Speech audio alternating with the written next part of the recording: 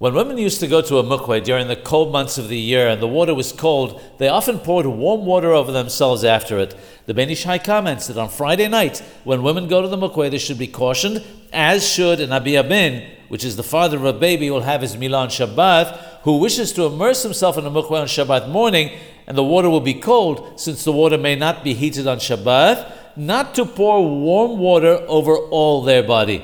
They may pour warm water over themselves, provided they only pour over half their body, by standing in the mikveh and pouring the water over themselves.